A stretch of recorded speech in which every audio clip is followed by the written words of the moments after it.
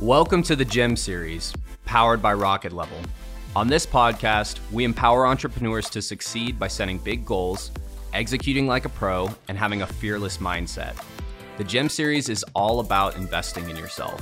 We're here to share the path to getting what you want out of life by sharing the stories of entrepreneurs who have done this themselves, providing thorough research from our team on what careers and habits are yielding the best results, and discussing the mindset it takes to overcome the obstacles that all future entrepreneurs will face.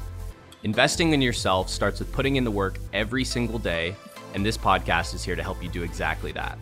My name is Blake Chapman. I'm the Vice President of the Ambassador Program here at Rocket Level, and I am thrilled to be your host for the GEM series.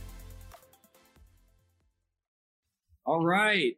Hello and welcome everybody to today's GEM series. I am so excited to welcome today's guest, Mike Zeller. Mike, you have a lot of titles, and I think that you do each one of those equally well. You are a business architect, entrepreneur, mentor, and author, among several other things that I'm sure I'm not even mentioning here.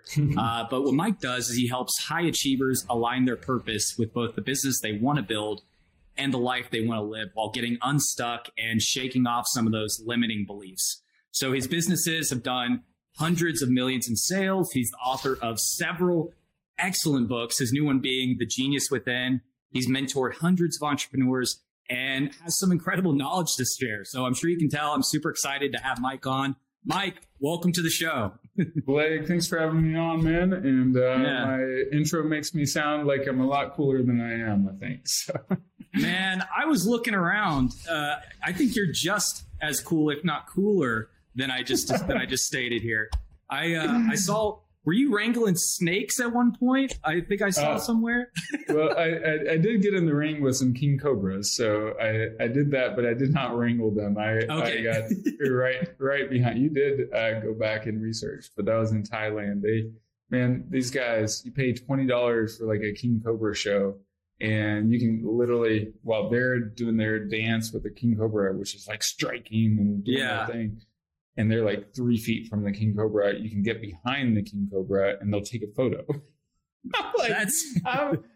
I would not be risking my life for someone else's Instagram photo.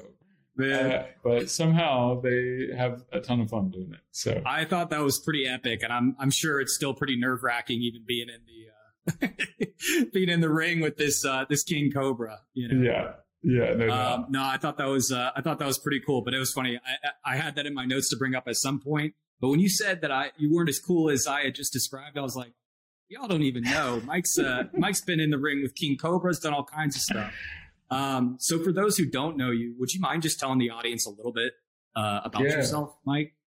So Blake, I've started over now soon to be 20 different ventures and fashion, automotive, real estate, now health and marketing, a few other things, but I've, coaching, consulting, but, my love is unleashing people's divine potential. I'd say what drives me in my new healthcare venture which is called Superhuman Health or superhumaniv.com, but we treat aging, fatigue, mental health, and addiction all using one core ingredient called NAD+.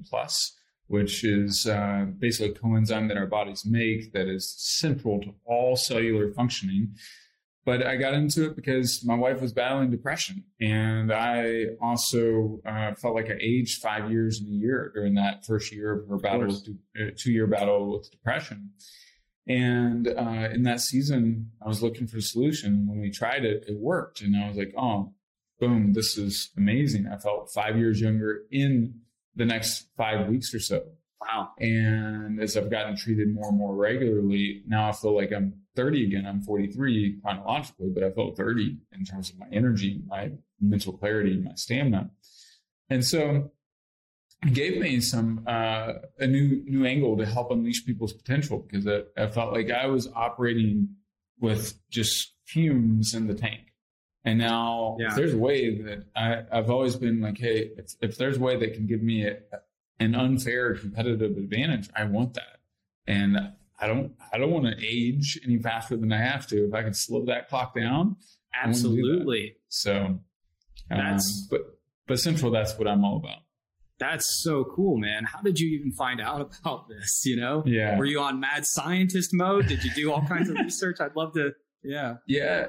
In 2019, right before the pandemic, I was heavily recruited to be a part of this other company that was treating addiction using NAD+. And they had about a 400% more effectiveness rate than typical rehab centers. In other words, like 82% of their clients didn't relapse versus 20% of rehab centers, traditional method, they relapse, right? So I'm sorry, only 20% of the patients don't come back. 82% of patients with NAD+ don't come back, which is what you want. You want someone to be treated and cured. So 400% more effective. And so I was like, there's something here. The world should know about this. This is a big problem that people need. I've seen addiction ravage families and destroy marriages, and it's a disease. And then when my wife was battling depression when she got pregnant, and it brought out she had terrible abuse as a child, very abusive mom and stepdad, and triggered tons of PTSD, anxiety, depression. Yeah. And I couldn't pull her out of it. My Tony Robbins positive mindset stuff didn't work. Meditation, breathing didn't really work. Exercise helped, but didn't solve it. Somatic psychotherapy didn't help.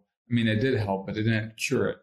Neurofeedback helped, but didn't cure it. It didn't give a noticeable, lasting jolt above. It improved, but never like transformed. But when we got a full dose and full, what we now call a loading phase of 3 to 6 rounds of treatment of NAD+, which is a non-addictive substance our body makes. It's like stem cells. She was a night and day difference pretty much immediately. And her energy was back, her mental clarity was back, her joy, her mood, her ability to handle stresses of life, normal stresses of life didn't overwhelm her and cause her to plummet down into the gutter. And so there was something there. I knew like more people needed to hear about that. And so right now it's a big part of what we do is treat for mental health, because it's not a pandemic, it's an endemic or whatever you would call it. It's a big problem in the US. 100%. Epidemic, I think is what we would call it. But I've always been mission driven. So and then the energy I feel as an entrepreneur is amazing. So I love it. No, that's wonderful. And it seems like so many of your businesses have been rooted in a desire to help people as the kind of core mission. I mean, I looked through, I told you I was scouring through some podcasts, listening through, and that seemed to be a commonality. So I guess going way back, even into childhood, what do you think maybe formed some of this desire to be attached to a bigger mission? Yeah, I think it was, a longing to be a part of something meaningful. I'm a deep thinker. Like my freshman year of college, my nickname was Socrates, as in Socrates. And I was always asking some big questions about life. I found faith. My faith was a big piece of it initially, and I found a lot of value in that. But then I felt like, at the end of the day, it's like businesses, ministries, organizations, if they don't enrich the world and make the world better, then they shouldn't exist. And so I was looking for central to like any business I participate in, I wanted to enrich the world and make people's lives better. It's something that I can believe in, stand tall, feeling great about. And then when I stumbled upon this and I noticed the immediate, what was cool for me, it's like you take a supplement and sometimes you feel something, sometimes you don't. Well, 9 times out of 10, when someone gets an IV infusion, because it's bypassing the gut barrier, our gut barrier allows only about 10 to 30% of supplement absorption, right? But if you do an IV infusion, it's like 99% of it's hitting your bloodstream. So you feel it. I like it when NAD's coming into your bloodstream, it kind of feels like you're becoming Wolverine, is how I like to think about it. And then, because you feel it. Like if you let it flow, it's like intense. Yeah. But you wake up, I usually wake up the day after and the days after, like before my alarm, with more energy, more mental clarity, not needing caffeine, just ready to go. And so anyway, I think my faith was a part of it, just serving the world, driven to serve the world and make the world a better place.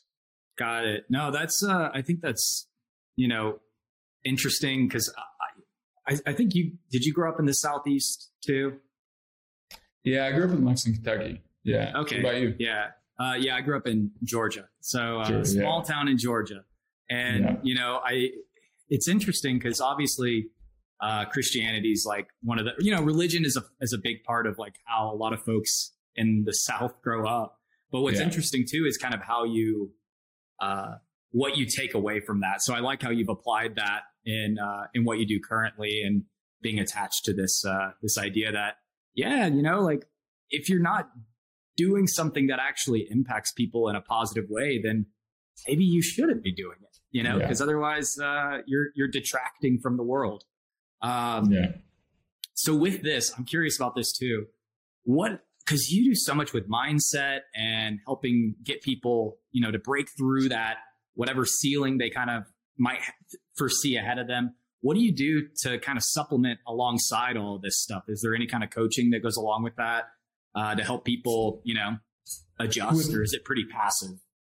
For the IV side, ideally we want them enrolled in some sort of healthy, optimal therapy that's helping them process if they're battling, the addiction or mental health side. So we highly, highly recommend that. But sometimes people, their cellular metabolism is just off, and they're dragging. And I felt it myself, so I understand. But if you're dealing with fibromyalgia, autoimmune diseases, lupus, there's Hashimoto's, like if you reboot yourself from the cellular side and all your cells feel younger and are operating more efficiently and are just like, you turn back the clock, guess what? You think different, you act different, you show up in life better.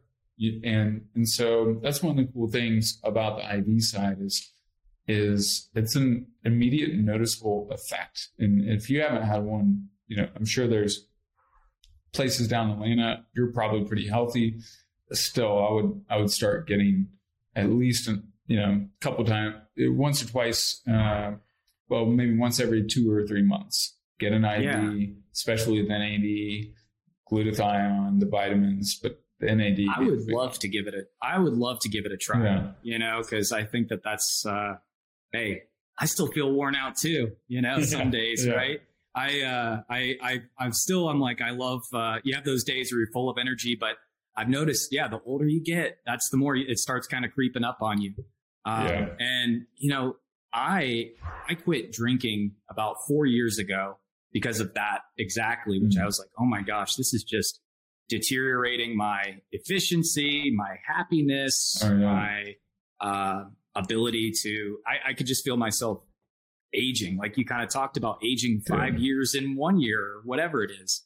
And if this could be a fast track to helping people do something that makes sense for them or change those neural pathways, I think that's great,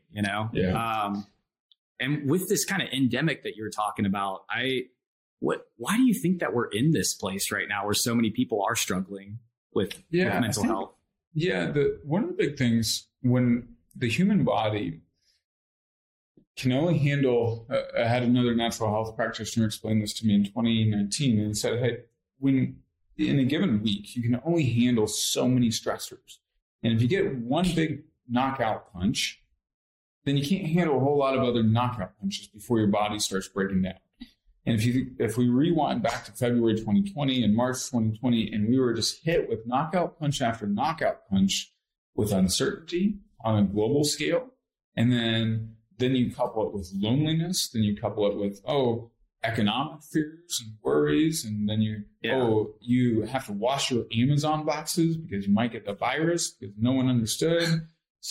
Breathing the wrong way, you have to stand 12 feet apart, 6 feet apart, whatever it was, right?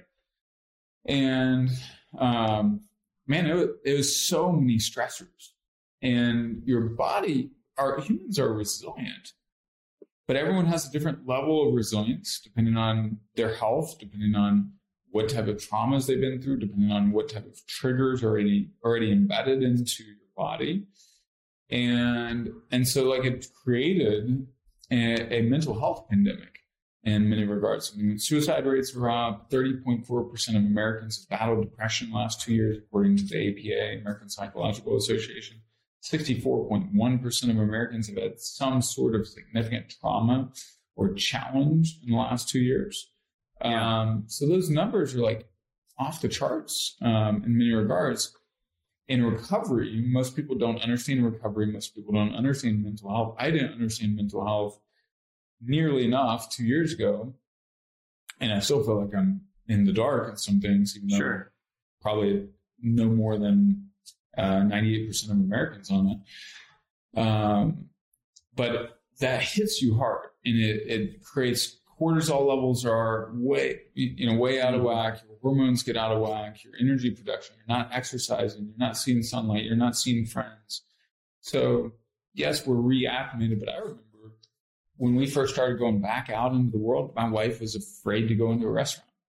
Right? And then some of our friends that we had, we still don't really see some of the friends that we saw before the pandemic. And so this reset, it's been a big global reset that's still happening.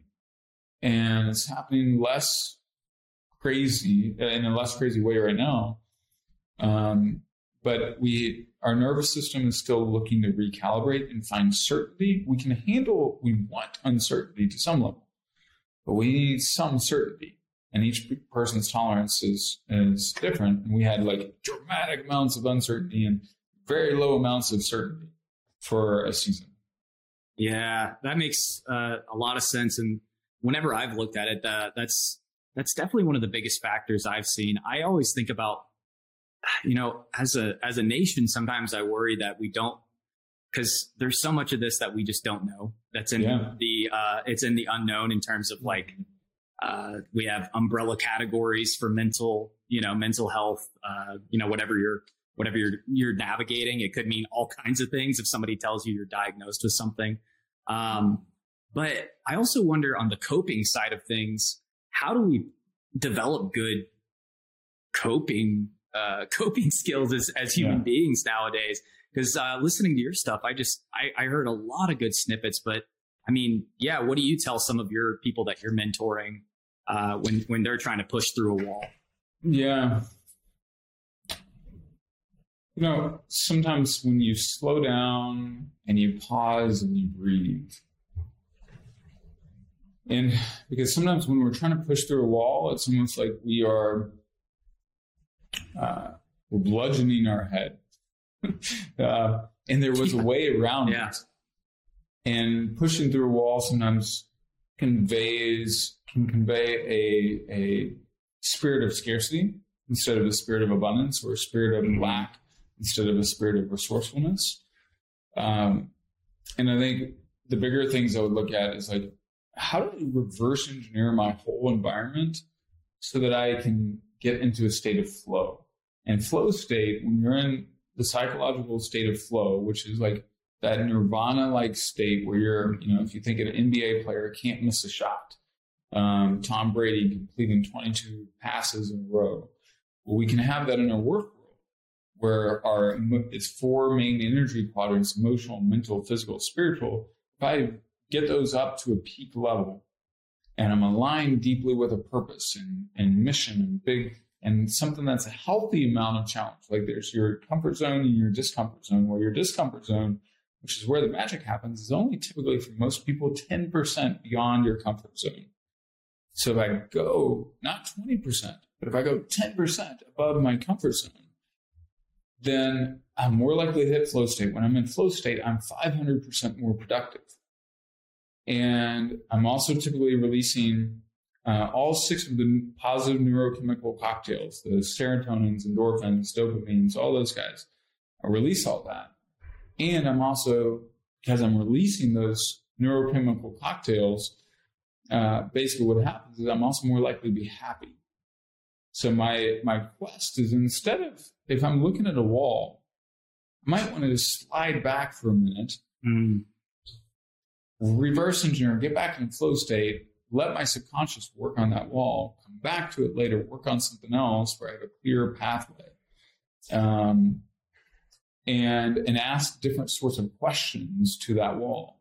One of the big things that I did in my entrepreneurial journey is I said, all right, where's my deepest area of genius? And then how can that deep area of genius be applied to a higher leverage activity? And I looked at, I can develop out businesses and sales models and unlock, get a mentor and I can unleash people's, talent and get them more deeply connected to their purpose, so that they can drive with even more certainty and precision. But if I'm just doing lower level, early stage entrepreneurs, if I'm just doing real estate sales that doesn't have as bright of a future versus applying it to, say, a SaaS model, you've got a SaaS business, right? Yeah. Well, if I can apply that to something that continues to grow and is much more scalable. So like Superhuman, I feel like this can be $100 million company.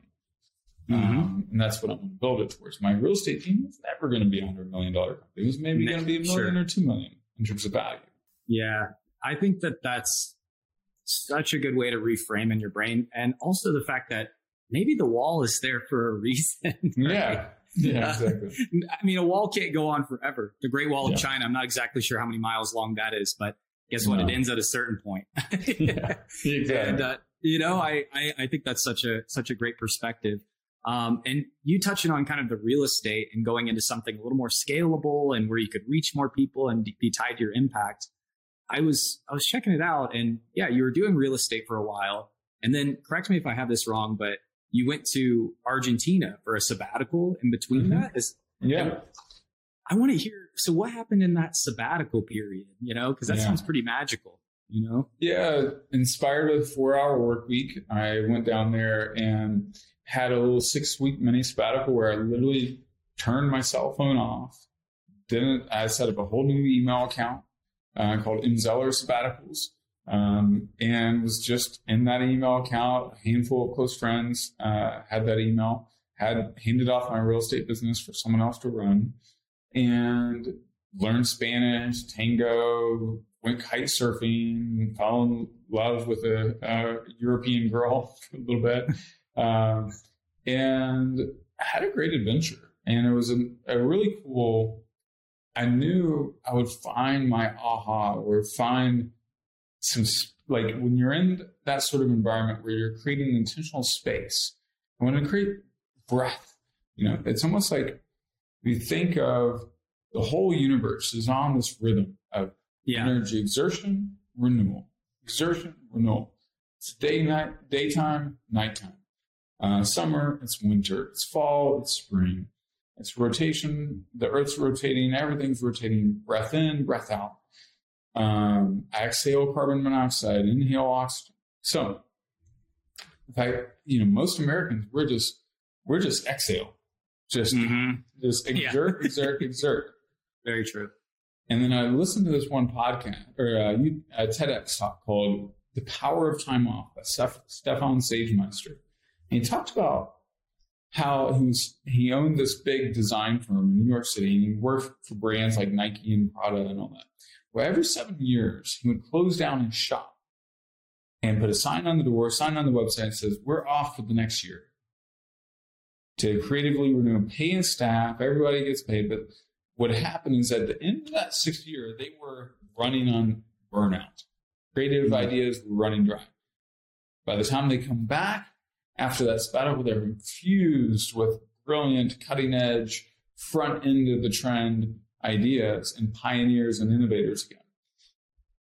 And I was like, I gotta get off the hamster wheel. I was on a hamster wheel. And while I was there, I had this big aha that, I'm really good at developing out sales and growing businesses.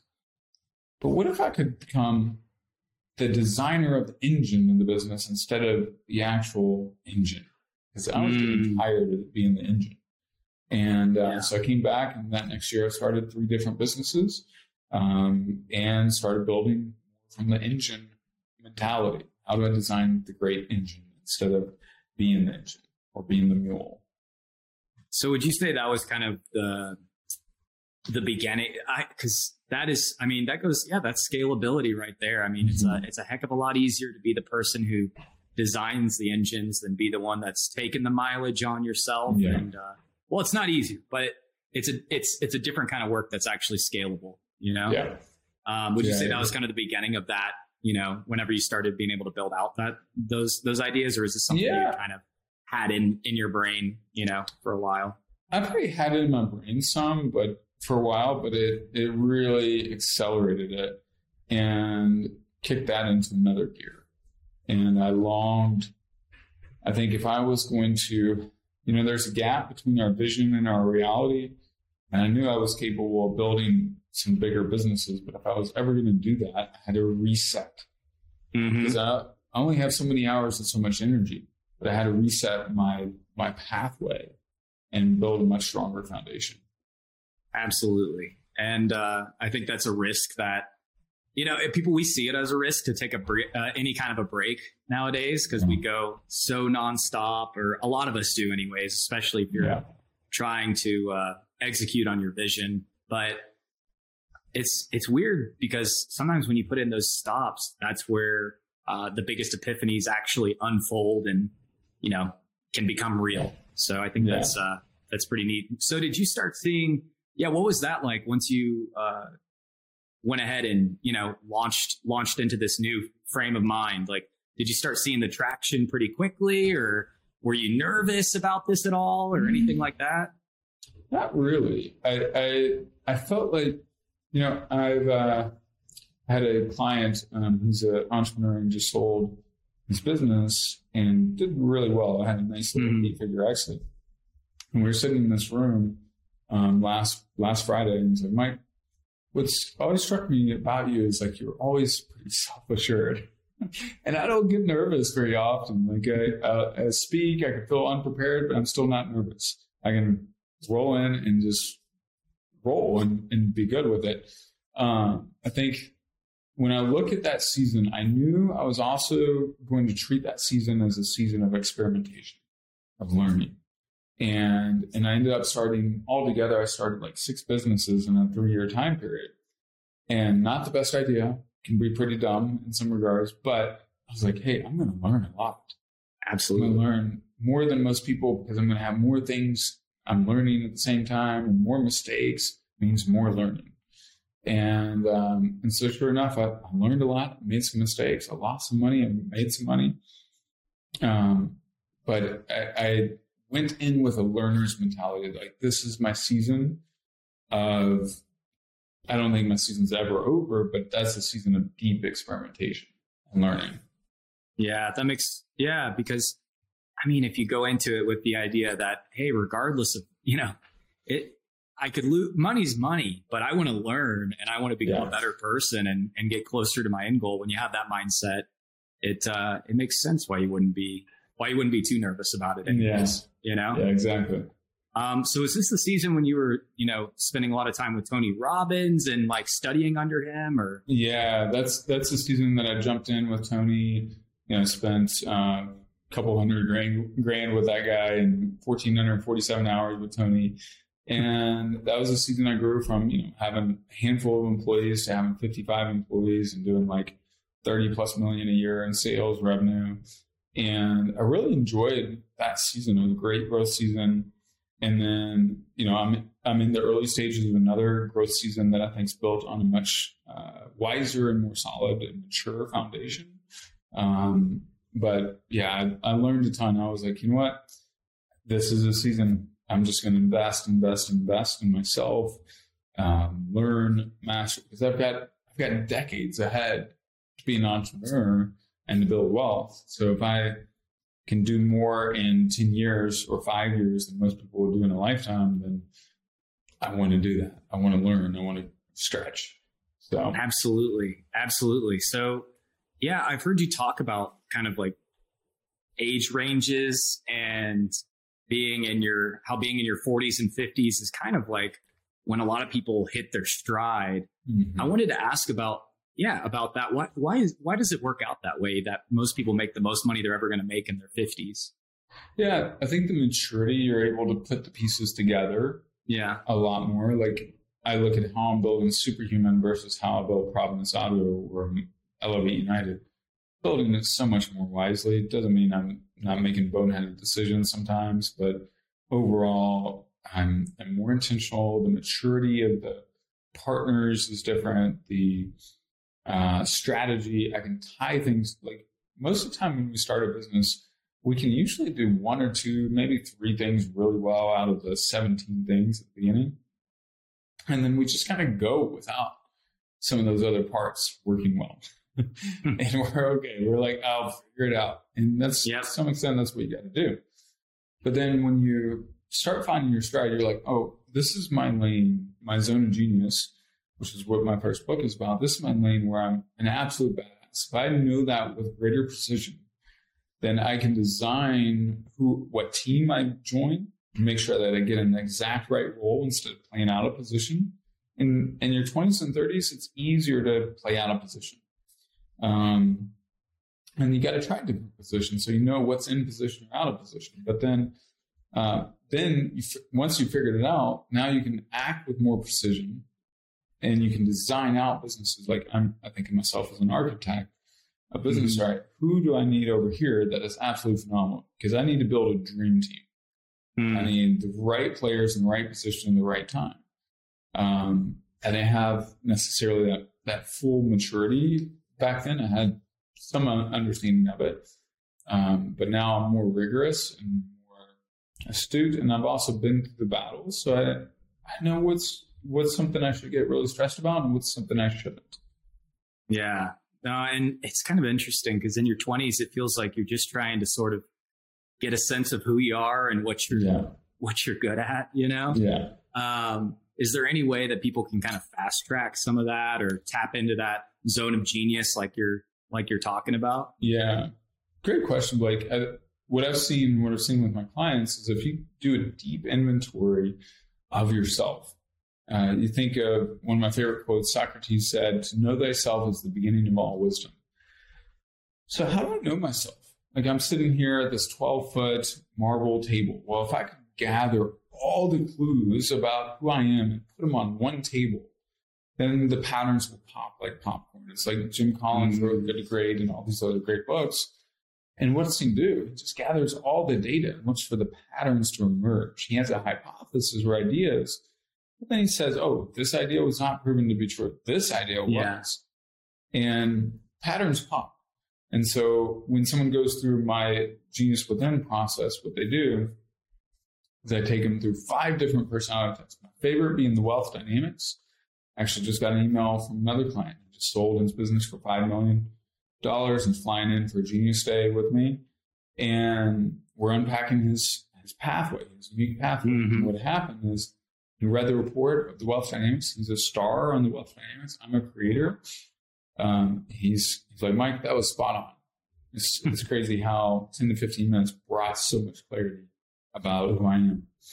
And so we do the wealth dynamics, couple it with the Strengths Finder test, Myers-Briggs, DISC profile, Colby index, which measures how fast are you to start things, how many details do you need, how strong is your follow through, those type of things, and maybe Enneagram. So that compiles one unique area called your unique abilities.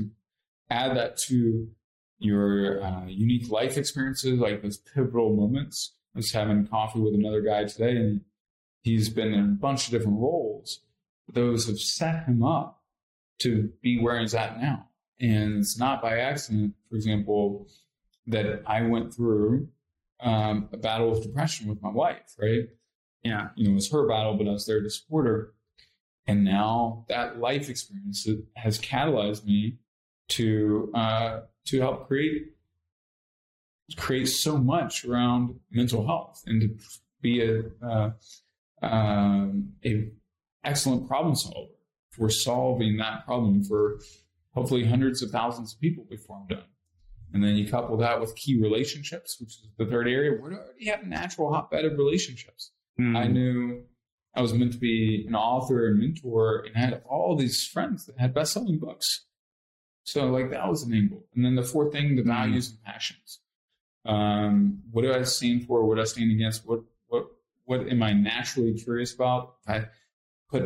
If all four of those things overlap, that's probably my zone of genius. So that's where I want to swim. And then if people like get in that lane, guess what? Man, you're on fire. Yeah. Yeah. Dang, man. Everybody needs to be doing this right now. I'm like, it sounds great. You're sounding like a real 3 on the Enneagram right now. Oh, I'm a 3. Oh yeah. I was just messing around. I caught that in something else. I think I might be a 4 actually. Okay. If I remember correctly. It was a long time ago that I took that. Yeah. But I love I've used the Myers-Briggs and the Colby test. But I haven't done the Myers-Briggs and Colby. So my Colby is I have the results right here. I should have. What's the number? Remember? So on my Colby test, it was super high on the basically I'm the one who's like the ideate and get started.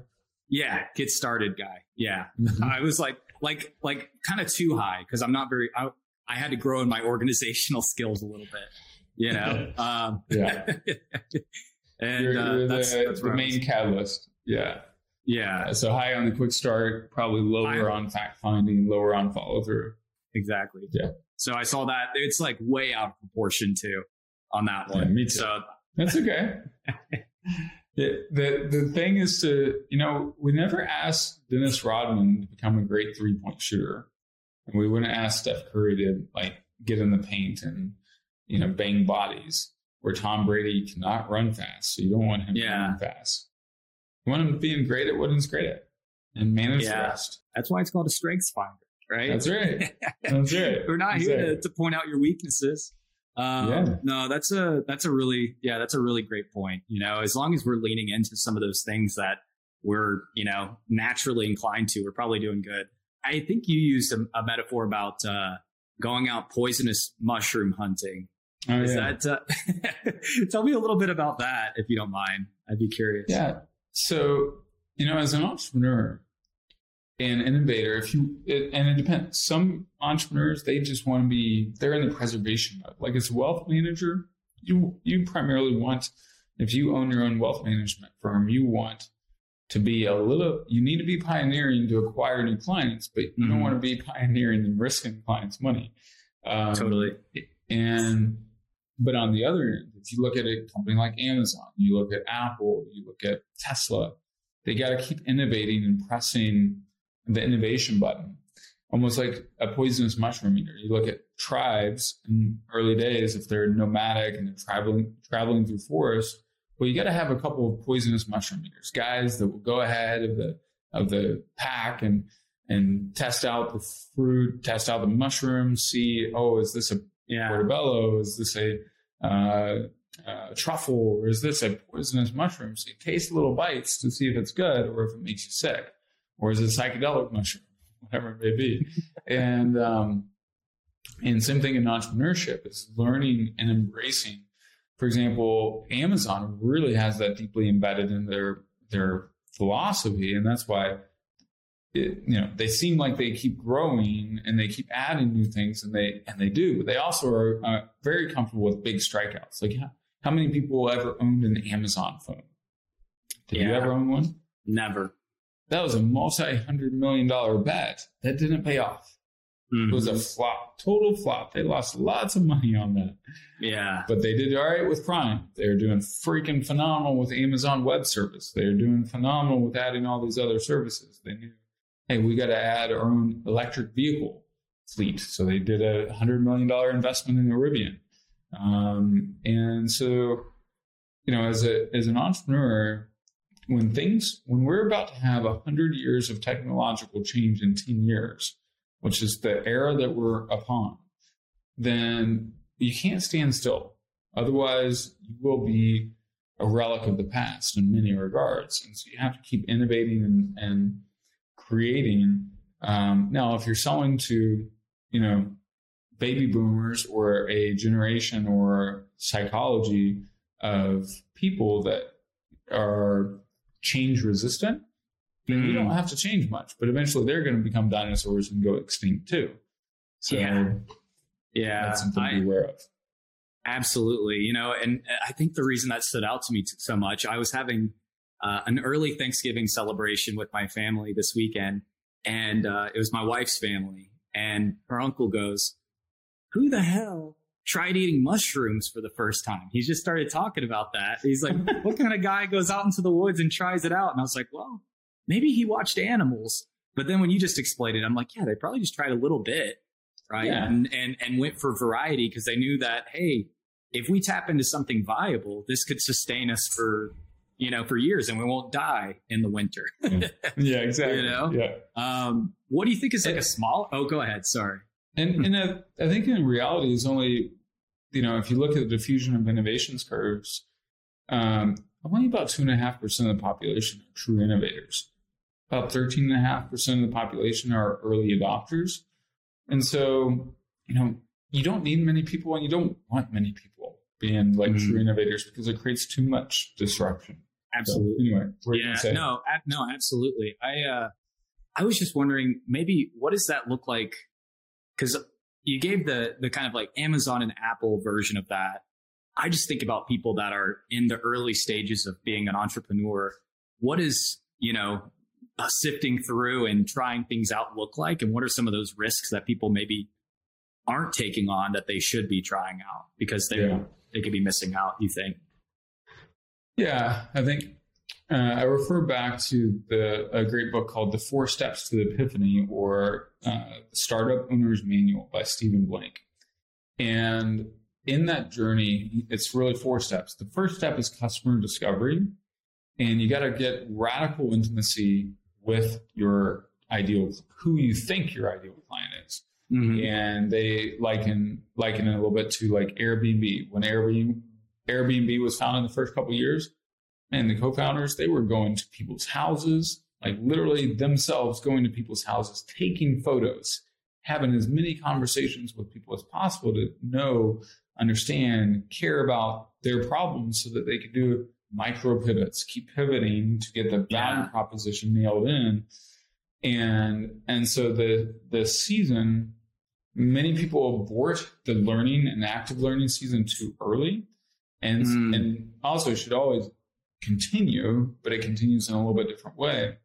So like in my season with Superhuman IV, I'm going to meet as many clients as possible. I want to have conversations. I want to connect with them. I want to learn what their health challenges are. I want to start seeing patterns. I want my mind, my body to be stacked with data of like, this is what people are facing. And then this subgroup cares about this. Like I know for an entrepreneur, they care about peak performance. If I can work harder, last longer, feel great, my stamina's up, we're also more likely to burn ourselves out.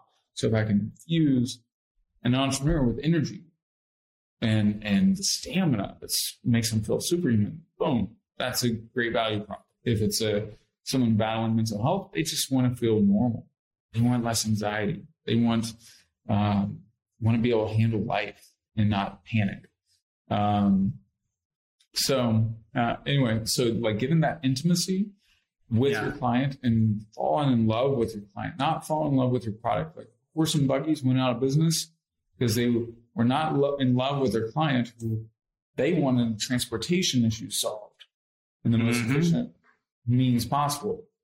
Eventually, Henry Ford created the Model T, and eventually Henry Ford lost sight of that and said, you can have any car you want as long as it's in black. Well, eventually Chevrolet and GM came along and said, hey, we'll make any color you want, and we'll make different models, and we'll accommodate and listen to what people want. And then Ford came around and now makes more than one color. Wow. Yeah. No, that's so important too, whenever you're, getting wrapped up in trying to make these moves, because we also just get so focused on, kind of because we have to in a sense too, is we're like, I got to make money. I got to make money. I got to make money. But then you lose sight of, hey, the money will come, but I need to tap into where the actual demand is and what, like you said, like I have to fall in love with my customer, because otherwise Otherwise, we're on different, we're on different planets. We're in a bad relationship, not even waiting to break up. You're not even dating yet, Mm-hmm. So I think that makes a lot of sense. So a few questions that I always ask, kind of wrapping up here. Are there any myths that you try to dispel around, coaching and mentorship and entrepreneurship that you think are important for people to, go ahead and execute those limiting beliefs in their brain? Yeah, I think when you look at coaching and mentorship, the pro athletes in the world, the top pro athletes, they pay a lot of money for that extra 1%. If you're playing a bigger game, that extra 1% means more and more and more dollars. So, and the challenge is when you're the leader, creator, founder of a business, whatever, is you're on the inside of the bottle. It's really hard to read the label when you're on the inside of the bottle. So what I see from, if you get aligned with a great coach or mentor is, man, they help you read the label on the outside. And that self-awareness, that extra level of self-awareness is what separates the truly great from the potentially great. And you look at, say, a guy like LeBron James. His self-awareness is much greater than a Russell Westbrook. So I love sports metaphors, but LeBron sees and recognizes his weaknesses. Russell Westbrook doesn't. And he deflects and rejects criticism in some regards and doesn't have awareness of where he's good and not so good. And if you want to become a mature level 5 leader in your business, you've got to have that really accurate self-awareness and create safe space for communication and create an organizational structure that enhances health of your organization, your communication, your trust. And for me, that's a big piece of the pathway of how I'm going to build a $100 million company. It's like, hey, I got to have real health with my people. I'm going to listen. Doesn't mean I'm going to be perfect. And I'll flub it up sometimes, but then I'll learn. But then also I need to be in the right position. We have to ask ourselves, where am I desperately needed? Where can I be one of the best in the world at in terms of my job, my role, my industry? And if you can find that, then you get rewarded handsomely if you're in the right situation. And we also can apply intelligence to finding the right situation or designing the right situation. I love to ask a lot of my clients an opposite question than what they'll probably think of, which is, what does my environment have to look like for my success to be inevitable? Like, I know if I jump off a table onto the floor, the gravity is inevitably going to pull me down. Doesn't matter how high I jump, I'm going to come down.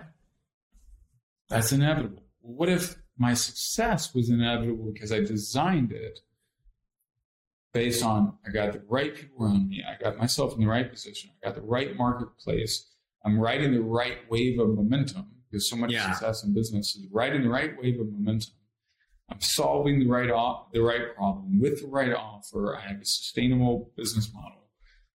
I have people executing at each critical place at a high level. I'm protecting myself. I'm building a moat around my business so others can't attack, or it's much harder. And I've got myself in optimal mental, emotional health so that, you know what, I'm not going to get derailed. So what does my environment have to look like for my success to be inevitable is one of the biggest things. And if you actually take some thinking time, because I had a friend, or not a friend, but a guy I connected with. He's Australia's 7th wealthiest man.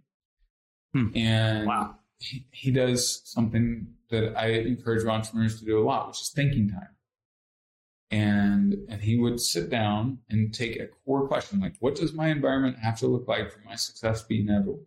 Writes out that question, answers it for 45 minutes, does that same question 4 times. And by the end of the 4th time, he solved that problem. And one time he took, how do I get my company to $100 million in 1 year? from 0 to 100. And he did that question 4 times. And he figured out the solution. And by the end of that 4th time, well, later on that year, he got it to over $100 million valuation. And wow. That's so powerful. Yeah, it's think and grow rich. It's not work hard and grow rich, not grind and grow rich. I think, long-winded answer. I just think that that's something that's really powerful, because even in my own experiences, all this stuff is floating around, knocking around in your head like crazy. So sometimes if you just take that 45 minutes and dedicate it to actually knocking it out, it's pretty incredible what comes from doing that. So I love that. So you said, write it down 4 times, work through it over the course of 45 minutes, see what you've got, and just keep chipping away at it in that way. That's wonderful advice, I think. And Mike, I always ask as my kind of last question, what's your favorite part of what you do right now? I mean, I think I kind of have a sense of that, but what would you say? I'm a creator on the Wealth Dynamics and Quick Start on Colby and INTP, which is on the Myers-Briggs. So I love creating. I love generating ideas and birthing things into existence. So that's a real joy for me. But then also, I really love, it's such a joy to see people experience lasting life change. I love, I love it when entrepreneurs fly in, or I fly to them and we do a VIP Zone of Genius Day, because usually we'll unpack more in that one day than they will have impacted, in 2 years and shifted. And so that's really meaningful, the days of immersion.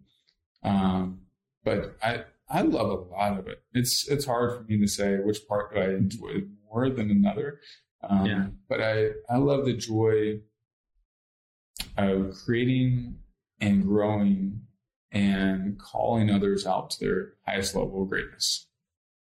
Mike, I really appreciate you coming on here today. I learned so much already. Our audience is going to learn so much.